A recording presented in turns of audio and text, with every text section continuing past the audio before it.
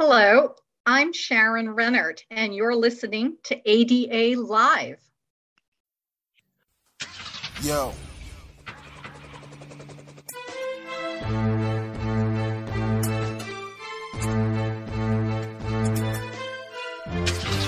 right, let's roll. Let's go.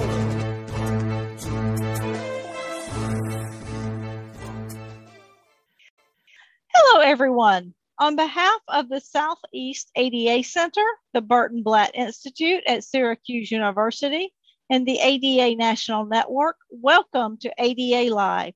I am Pam Williamson, the Assistant Director of the Southeast ADA Center. Listening audience, if you have questions about the Americans with Disabilities Act, you may use the online form anytime at adalive.org. As we enter into year 3 of the pandemic, some people who have had COVID-19 have developed post-COVID health conditions that result in long-term physical impairments and organ damage. These post-COVID health conditions could impact one or more major life activities and may trigger protections under the Americans with Disabilities Act, or ADA. In addition, these post-COVID health conditions have a significant impact on the economy and on our workforce. In this episode, we will discuss the impact of COVID-19 and post-COVID health conditions on employment, employees, and employers as it relates to the ADA.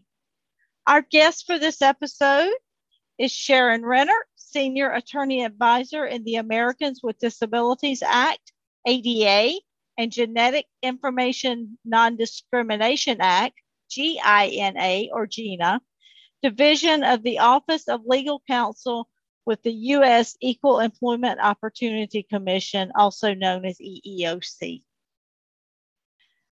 Sharon, we are thrilled that you're our guest today, and we welcome you to the ADA Live. One of the overriding questions with COVID-19 has been whether it constitutes a disability under the Americans with Disabilities Act. In December 2021, the EEOC added a section to its online publication addressing the issue of COVID-19, disability, and the ADA. What are the major points that are addressed in this document? Well, first of all, thank you so much for having me as your guest today. In answer to your question, yes, in our primary COVID online publication, what we call What You Should Know About COVID-19, last December we added a whole new section, Section N as in Nancy, that walks people through the ADA's definition of disability and how it applies to an individual with COVID-19, or as you've already mentioned, long COVID. There are actually 3 different definitions in the ADA, and we focus on all 3. For individuals who are not necessarily familiar with the ADA's definition of disability, don't worry. We begin Section N in our What You Should Know About COVID-19 by explaining the 3 different definitions in general. And then we start applying them to COVID-19. Let's focus on the 2 primary definitions that will tend to come up. The first one is often referred to as having an actual disability. So somebody currently has COVID-19 or what may progress from COVID-19, long COVID. I'll talk more about that in a moment. And under this definition, a person has not just the impairment, COVID-19, long COVID, any kind of impairment, but that impairment has to substantially limit a major life activity. Sorry, I have to use legal terms a bit, but don't get worried or scared by that. But again, we go through this slowly, step by step, that the easy part, identifying the impairment, COVID-19, but does it substantially limit a major life activity? EEOC makes clear not everyone with COVID-19 will meet this definition of disability. For example, people who are asymptomatic will not meet this definition. There's no substantial limitation in anything that would be considered a major life activity. People who have fairly minor symptoms, or I know when I'm sick, nothing ever seems minor. So, your manifestation of COVID is pretty miserable for a week or 2 weeks, but then the symptoms go away and they don't come back, and they never develop into what we call long COVID or post-COVID. It's all over and done with, like a bad case of the flu or a bad case of bronchitis. Not fun to go through, but it's over and done with. That can't be a disability. We look always under the ADA at the individual's disability. We don't look at the name. It's not like COVID-19. It's either all a disability or none of it's a disability. It's each individual. And what EEOC has done in this document is walk people through when it can be a disability, when it will not be. We have all kinds of examples and illustrations. And there are various rules that the law requires anyone, be it the EEOC, an employee, an employer, to walk through to determine for this individual, is it a disability? A different definition of disability is where the employer is kind of an active player. And that's where an employer regards someone as having a disability. So they would regard someone with COVID-19 as having a disability. And there, what we would look at is, first of all, the employer has to take what you might think of as a negative employment action. What's a negative employment action? Well, it's from the perspective of an employee or an applicant.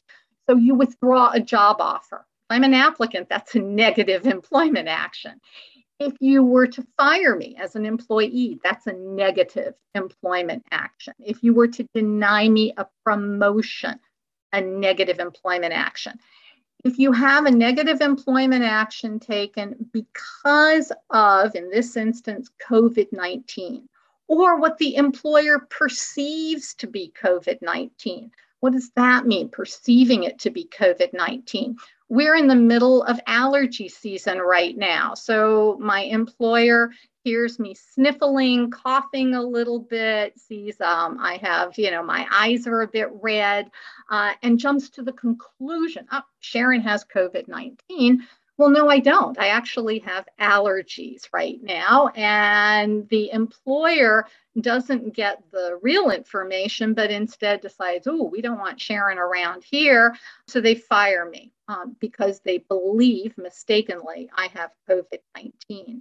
That's what can trigger this third definition of disability, regarding somebody as having a disability. Now, there's a lot of other kinds of considerations in that, more than I think we want to go into right now. But let me point out about long COVID. This is something that starts with COVID-19, and unfortunately, it just doesn't go away for certain people. Medical science is learning more every day, every week about this condition. It can manifest in many different ways. Not everyone with COVID-19 will, thankfully, they won't develop long COVID. It's going by different names. That's how new this is. So I don't want people getting hung up on the name, or that there isn't yet a final diagnosis. But EEOC does address this, can very much fit within that first definition of disability, an actual disability, because of the length of time it goes on, because of the ways it impacts people, because of the fact that there are many medical interventions that have to be taken to try to get people better, to try to allow them to function, all of which can support a finding it is a disability under the ADA. So it makes it very important for folks to go to the EEOC website, look at Section N, go through it carefully to see if one of the three definitions of disability could apply. Sharon, as always, we appreciate that EEOC has a document that's so comprehensive and uses a lot of examples to help folks understand the complex issues around ADA and COVID. So thank you so much. Let's get into a little bit more of a specific question on employment and COVID-19 and the ADA. What if you have an employer with fewer than 15 employees? Do they have to provide COVID-related accommodations to an employee with a disability? No. And what's significant here is the number of employees. The laws enforced by EEOC, specifically the ADA, Americans with Disabilities Act, set a threshold. An employer is only covered under the ADA if it has 15 or more employees. So any employer that doesn't have that minimum number of 15 is not covered by the ADA. Therefore, ADA does not apply, and there isn't an obligation to provide reasonable accommodation for anyone who would meet the definition of disability. But that said, employers, and for that matter, employees, should check out state laws and even in some cases, local laws. They're not required to have the same 15 employee threshold. So some state disability discrimination laws set a much lower threshold, maybe 5 employees or 10 employees, or even, it could be 1 employee, and even some local laws that address disability discrimination set lower thresholds. So it's not just the ADA to pay attention to. Excellent. So, well, let's go on and talk about an employer's obligations here. So does an employer have to continue to allow an accommodation of an employee with a disability to work from home, even if the employer has been calling their workforce back to work on site? The answer is maybe. And I think what your question is getting at is where an employer shut down its workplace for however long it shut it down. And so it wasn't about any particular employee with a disability having an accommodation to work from home. Everybody was sent home. Disability was irrelevant. But now in reopening, an employee comes forward and says, I have a medical condition, and because of that medical condition, I need to continue working from home at this point. Often the request is in some way tied to issues created due to a disability by returning to a workplace. So this is how a request for reasonable accommodation comes up. For example, many people who are immunocompromised, who are being recalled, generally employees must come back to the workplace, now step forward and identify themselves as being immunocompromised, and therefore COVID-19 still poses some risks to them, risks they're concerned about if they re-enter the workplace at this time. So they're asking for the employer to allow them, as a reasonable accommodation, to continue teleworking. There's no question these requests are coming in. They're coming in from a variety of people with different disabilities. I'm using being immunocompromised as one example. And actually, that's a category that covers an awful lot of different disabilities. It's not one group at all. But this is what now would require an employer, first of all, take seriously, slow down. We don't want employers saying, hey, everyone has to come back. We're not making any exceptions. We have to make an exception for one. We'll have to make an exception for others. Reasonable accommodation is about making exceptions to general workplace rules, like everyone come back to the workplace. And it starts with the employer's right to learn more about what is the disability, what's the condition, is it a disability under the ADA? So we get back to that issue.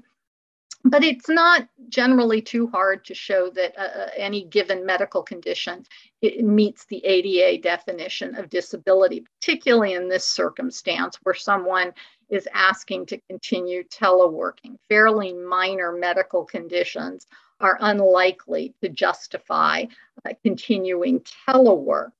So the real issue often will be about why does a particular disability pose risks in terms of coming back into the workplace? What are the specific issues?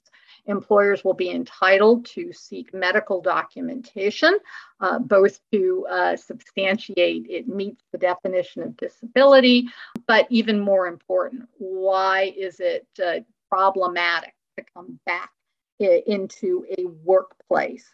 But it really is important for employers to slow down here. If we have people, say, who work in HR departments listening to this podcast, not a bad idea to remind your frontline supervisors, frontline managers, if they get these requests, how to handle them appropriately, what not to do, because I can tell you we're already getting lots of discrimination complaints on this very issue. And from an employer's perspective, you don't want first time you understand this has happened in your workplace to be a letter from the EEOC telling you we have a discrimination complaint. So it doesn't hurt to remind people who to contact. Contact HR if you get this kind of request. And really the focus here being on, can somebody who needs to still work from home do their job, do it fully? And one very important piece of evidence is what happened during the lockdown. Did this person perform all duties, or what the ADA calls the essential functions, critical, fundamental job duties? Could they perform them all? Did they perform them satisfactorily? Did they meet deadlines? If they could do all that during a period of a lockdown, why can't they continue to do it now? Very important issue that we keep seeing are employers who say, yeah, but it's so important to have everybody back together. You know, we can't have a team spirit or team cohesion if somebody is still working remotely. Or we get some employers who say it's so important what happens when people walk down a hallway and they bump into each other and they start talking about work and great ideas come forth. I'm not making this up, by the way. These are the justifications employers are using to explain why they won't provide accommodation. But I ask employers to think about this. How do you know pre-pandemic that people walked down a hallway and bumped into each other and great ideas happened, or that you can't have a team spirit if someone's working remotely? What were people doing during a lockdown? Maybe they made more of an effort to get in touch with each other because they were working remotely. Please be careful about those kinds of rationales. Sharon, it sounds like to me that you want us to make sure that we understand that reasonable accommodation and the interactive process truly are the keys to making this happen and to looking at each case individually. Would that be correct? Absolutely. And again, EEOC addresses this kind of situation in our What You Should Know About COVID-19 publication online. If you go to section D, D is in Diana, you can read all about various reasonable accommodation issues. But exactly as you were saying, the importance of employer and employee talking to each other, employers getting the information they need to make an informed decision. Well, thank you so much for that excellent information for us and for looking at the reasonable accommodation surrounding that particular issue. Now, Sharon, let's go into another situation. So, what happens when an employee does not have a diagnosed disability, but they're afraid to return to the work site because they're afraid of getting COVID? What does an employer have to do? Do they have to accommodate that person?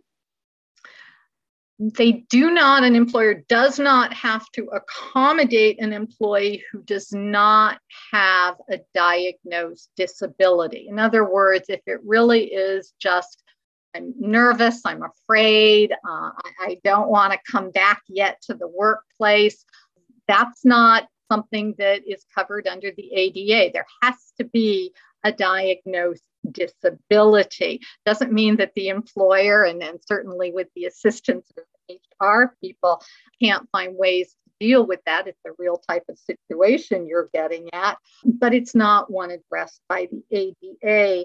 But I do want employers, again, to slow down here, because I'm going to change your question just a little bit to reflect something we are seeing, is where there is a diagnosed disability, but it's the first time an employer is hearing about it. I've had a lot of employers call me and say, hey, this employee never told me before that they have an anxiety disorder or PTSD or a depressive disorder.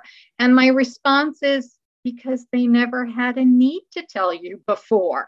There was never a requirement, certainly not under the ADA or anything else, for an employee to say, hey, I have an anxiety disorder, and maybe one day I'm going to need to ask for accommodation. But I raise these individuals with these types of disabilities because these are very real situations that are happening as workplaces reopen. People who definitely, because of a disability, are having more difficulty in making that transition back to the workplace.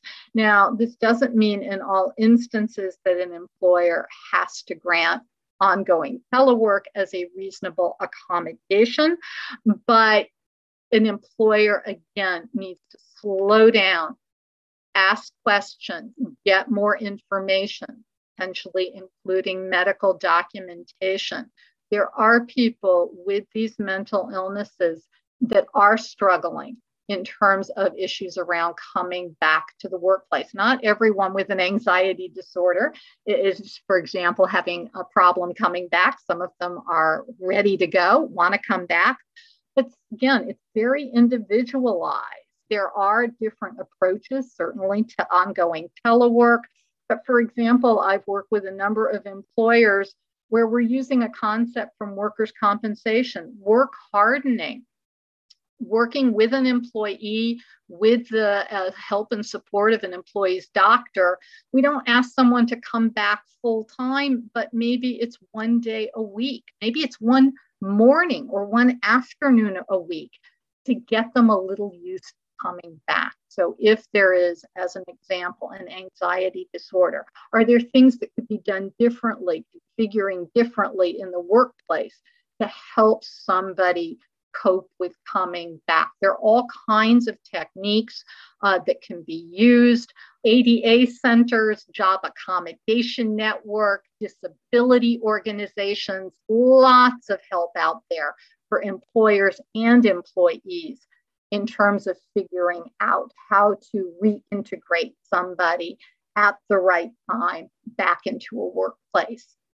Well, Sharon, I want to thank you for really making us aware of the potential issues that people who have anxiety disorders or other mental health disabilities might be having as we transition back into the workplace, and also to reminding us that case-by-case basis and looking at things on an individual level is so very important. And not only that we can take advantage of the resources that are out there. So thank you so much for that. You're welcome. All right. Well, ADA Live listening audience, if you have questions about this topic or any other ADA Live topics, you may submit your questions online at www.adalive.org. adalive.org or call the Southeast ADA Center at 1-404-541-9001. And now a word from this episode's sponsor. The U.S. Equal Employment Opportunity Commission, EEOC, is responsible for enforcing federal laws that make it illegal to discriminate against a job applicant or an employee because of the person's race, color, religion, sex, including pregnancy, transgender status, and sexual orientation, national origin, age, disability, or genetic information. EEOC laws apply to most employers with at least 15 employees and to employers with 20 employees in age discrimination cases. Most labor unions and employment agencies are also covered by EEOC laws. The EEOC laws apply to all types of work situations, including hiring, firing, promotions, harassment, training, wages, and benefits. For more information about the EEOC, visit their website at eeoc.gov.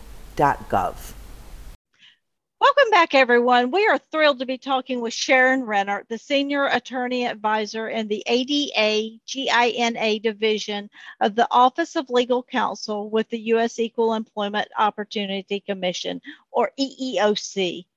Before the break, we were talking about some of the obligations for employers as it relates to disability, the Americans with Disabilities Act, and COVID-19.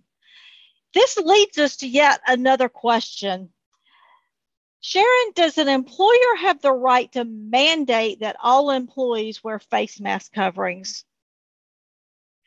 That's actually not a question for me or for anybody really from the EEOC, for the reason that none of the equal employment opportunity laws, the anti-discrimination laws that we enforce, our laws neither would require employers to have mask mandates, nor would they prohibit employers from mandating that their employees wear masks. That's just not within the jurisdiction of the EEOC. It's not something that comes out of our laws. However, as most people are aware, doesn't mean that there aren't other federal laws that might require employers to have mask mandates, state or local laws or edicts. The other thing I think people are aware at this time, things are in flux on this issue. CDC recently, the Centers for Disease Control and Prevention, recently changed its guidance on masks and when they should be worn, in what circumstances. One of the challenges for everybody during this pandemic is it's not static. It evolves, it changes. And as circumstances change, as information changes, well, then these kinds of requirements can change. So not really a question I can answer, except to say, if for whatever reason an employer does have a mask requirement for its workers, in that situation, an employer needs to be prepared for a request for reasonable accommodation from an employee with a disability who says, I know you're requiring everyone to wear masks here, but I cannot because of a medical condition I have. That is a request for reasonable accommodation under the ADA. And again, assuming it's an employer that's covered by the ADA, then you have to be prepared, as with any employee, saying, hey, because of a medical condition, I can't meet your job requirement. So that's where the EEOC and our laws come into play, is for whatever reason, employers have a mask mandate and an employee is saying, but I need you to make an exception. Well, thank you for that reminder of EEOC's roles and your statutes and regulations. It's always good to be reminded that we have other laws to look at too. And I do want to encourage folks to take a look at the Center for Disease Control and Prevention's website at cdc.gov. That is where you will find the most up-to-date information on masks and whether or not they're required. And they now have a way for you to search by county as to what some of the requirements are and what the levels of COVID are. That really kind of leads us into another question too that can get kind of sticky, Sharon. And, we're talking about reasonable accommodations if there is a mask mandate in place. But then we've also got vaccine mandates and people who either want to claim an exemption to a vaccine because of a disability, or they want to ask for an accommodation. So is that something people can ask for if there's a vaccine mandate in place? Absolutely, they can ask for it. Whether they can get it is a different issue. But the first step in the process is an employee coming forward and acknowledging an employer's new rule. Everyone in this workplace must be vaccinated, and saying, hey, but again, I have a medical condition, and because of that medical condition, I cannot be vaccinated. So that again is a request for reasonable accommodation for any employer who is covered under the ADA. You don't ignore it. You don't want to just say no. You want to be careful that you have a legitimate, lawful reason to say no. So again, first thing an employer would be entitled to explore would be that the medical condition preventing vaccination, that the person has it, that it really does prevent being vaccinated. Some medical conditions may not prevent vaccination, but may affect timing.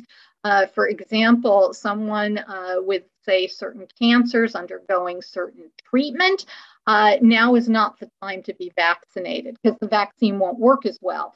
The treatment for the cancer may interfere with the effectiveness of a vaccine. So that's more a timing issue. So that may be the kind of accommodation that's needed. But if it's about, I just can't be vaccinated, employer should talk to the person. They may seek medical documentation to explain why not.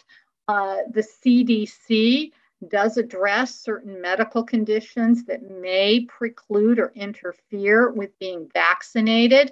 An employer could raise that CDC guidance with an employee's doctor. Hey, the condition this employee has is not on the CDC list, so why can't they be vaccinated? That can be a fair question. What I do point out to employers is that while it's always good, as Pam just indicated, for people to check the CDC website, be up to date on what CDC is saying. CDC has to take what I call the 30,000-foot view. They have to look at things from a very high standpoint. They're not looking at one specific person. And it is possible that while CDC identifies certain medical conditions that may interfere with being vaccinated, it may not account for every person. And so you do want to go back to an employee's doctor and raise, hey, I don't see this condition on the CDC list. Why? And the doctor may have a very good reason why this patient of theirs cannot be vaccinated. So it's a sort of a two-step process. What is the CDC saying, but what does the doctor say? And if the person can't be vaccinated, well, then there are different issues to be looking at about whether there is an accommodation. We can't have you vaccinated, but what does that mean for our workplace if we don't have you vaccinated? So there's more considerations. And speaking of more considerations, I would think that one of those would be looking at the direct threat issue. Can you talk about that for just a moment? Happy to do so. Direct threat, for those who do not recognize that term. It is a legal term in the Americans with Disabilities Act, in the ADA. It's the very high standard that the ADA sets for employers to show if there's a concern that due to a disability, an individual might pose a high level of risk, either to themselves or to other people. So there are steps to be taken. And here I would strongly encourage employers, absolutely, but also employees, to go to the EEOC website, to go to our COVID publication, What You Should Know About COVID-19, go to K5, because that's where we walk everyone through all the steps. What does it mean, direct threat, and how do you assess it? And it begins with an employer understanding, number one, that the employee has a disability as defined by the ADA. Number two, that the disability does prevent vaccination.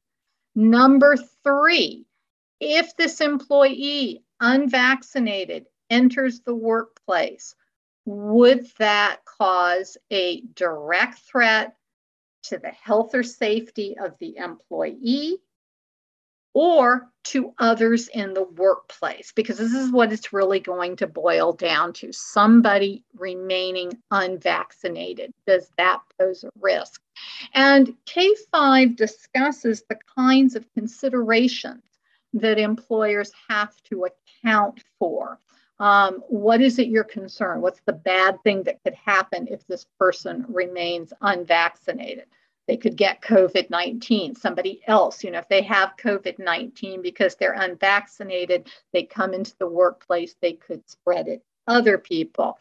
How do they interact with people? Let's take an obvious and simple example that will not always apply. If someone isn't going to come into the workplace, if their job requires that they always work remotely, and we've seen that with some employers, if they're never going to be in your workplace, then there's no risk to themselves and there's no risk to other people. So you want to know the very specific situations. What kinds of job duties? How would they interact with other people?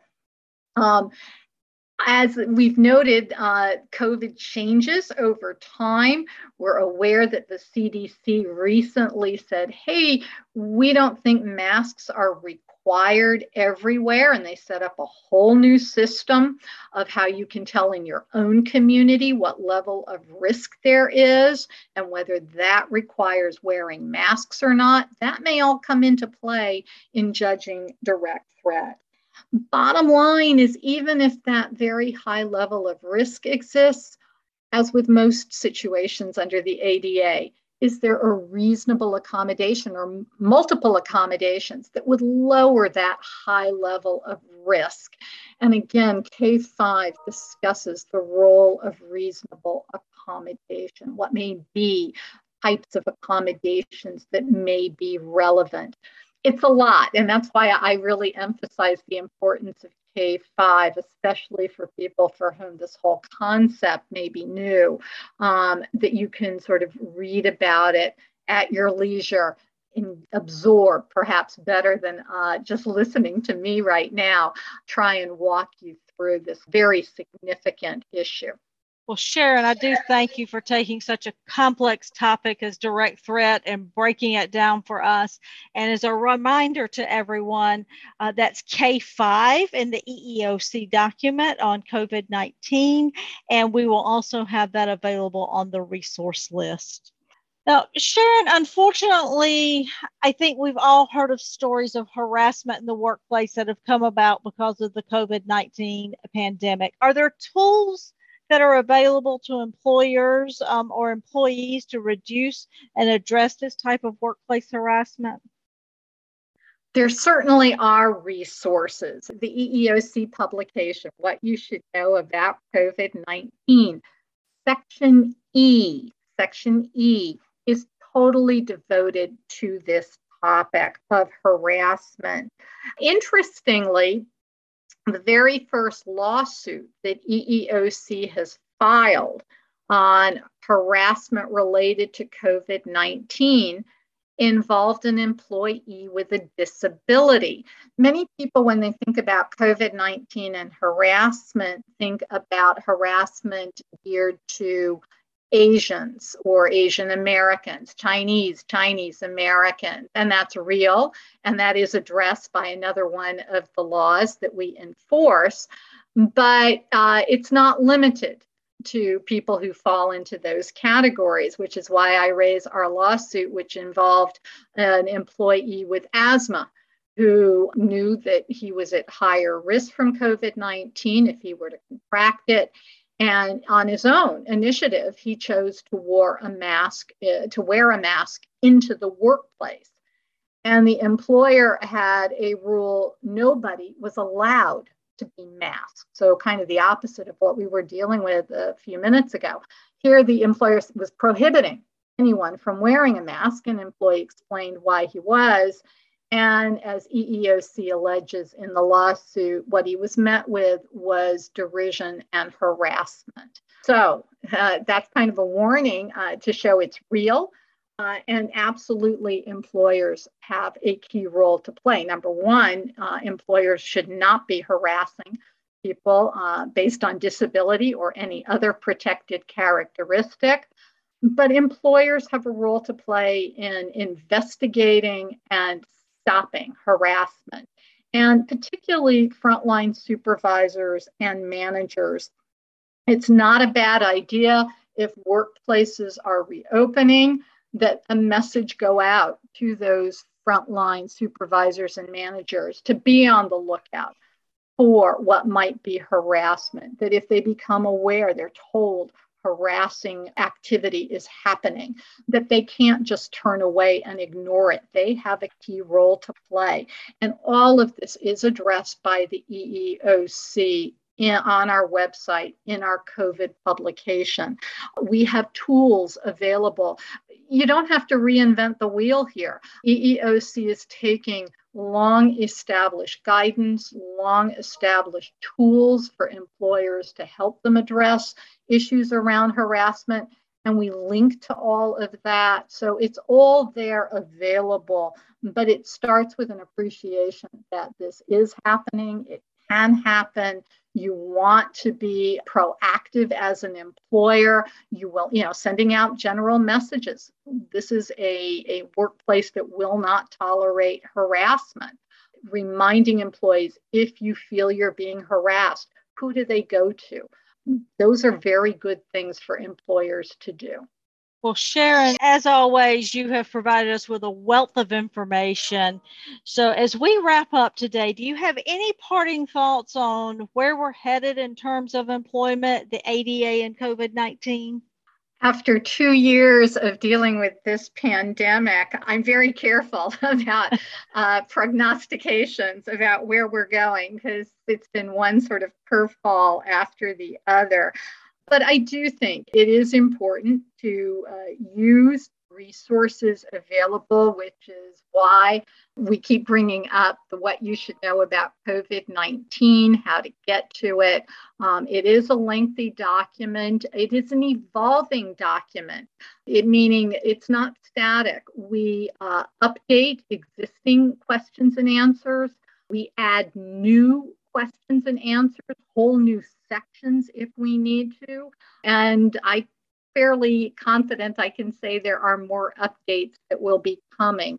So it is a good idea for anyone involved in any way with any COVID-19 employment issues to be aware of that document. But the final thought I have is how important 3 skills, I call them, can be to help everyone navigate these employment issues. And the first is communication between employers and employees. It's important generally, but it's been very critical during the pandemic of talking to each other, asking questions, getting answers, listening to the responses on both sides. Very, very important. Flexibility. That can be hard for most of us to be flexible, and yet the pandemic has really required it, and it's been really helpful to navigate a lot of these issues. The more flexible both employers and employees can be. And finally, creativity. I have come up with accommodation ideas. So have people at the ADA centers and the Job Accommodation Network and disability groups. We all compare notes. We've come up with accommodations we've never come up with before because of the circumstances. We've all been as creative as we can, with the goal being to keep people working. And that's what I want everyone to focus on, is maybe they're going to do things in a different way. Maybe they'll do it from a different location. But if the job can be done, isn't that the bottom line? So the kind of flexibility, creativity to get to that bottom line of getting the job done. Thank you. Well, thank you. And you're right. So if the pandemic has taught us nothing else, it has taught us the importance of communication, flexibility, and especially creativity as we get the job done. I really want to thank you for sharing your time and valuable information with us today. You have really helped us to see even more about employment, the Americans with Disabilities Act, EEOC's document what you should know about COVID-19, and then just COVID-19 as it applies to all of these issues. I also want to make folks aware of another resource so that they can keep up with what's going on in the area of COVID-19, and that is the ADA National Network's ADA Disability and COVID-19 portal at adacovid.org. So the portal is updated on a regular basis, and we keep all of these wonderful resources at your fingertips in one place, including all of the EEOC documents that Sharon referenced today. As we close today, I want to remind you that you can access all of our ADA Live episodes with archived audio, accessible transcripts, and resources on our website at adalive.org. You may also listen to SoundCloud ADA Live channel at soundcloud.com/ADA Live. And then you can download ADA Live to your mobile device and your podcast app by searching for ADA Live. If you have questions about the Americans with Disabilities Act, you may use the online form at any time at adalive.org or contact your regional ADA center at 1-800-949-4232. All calls are free and confidential. ADA Live is a program of the Southeast ADA Center, the Burton Blatt Institute at Syracuse University, and a collaboration with the Disability Inclusive Employment Policy, Rehabilitation, Research, and Training Center.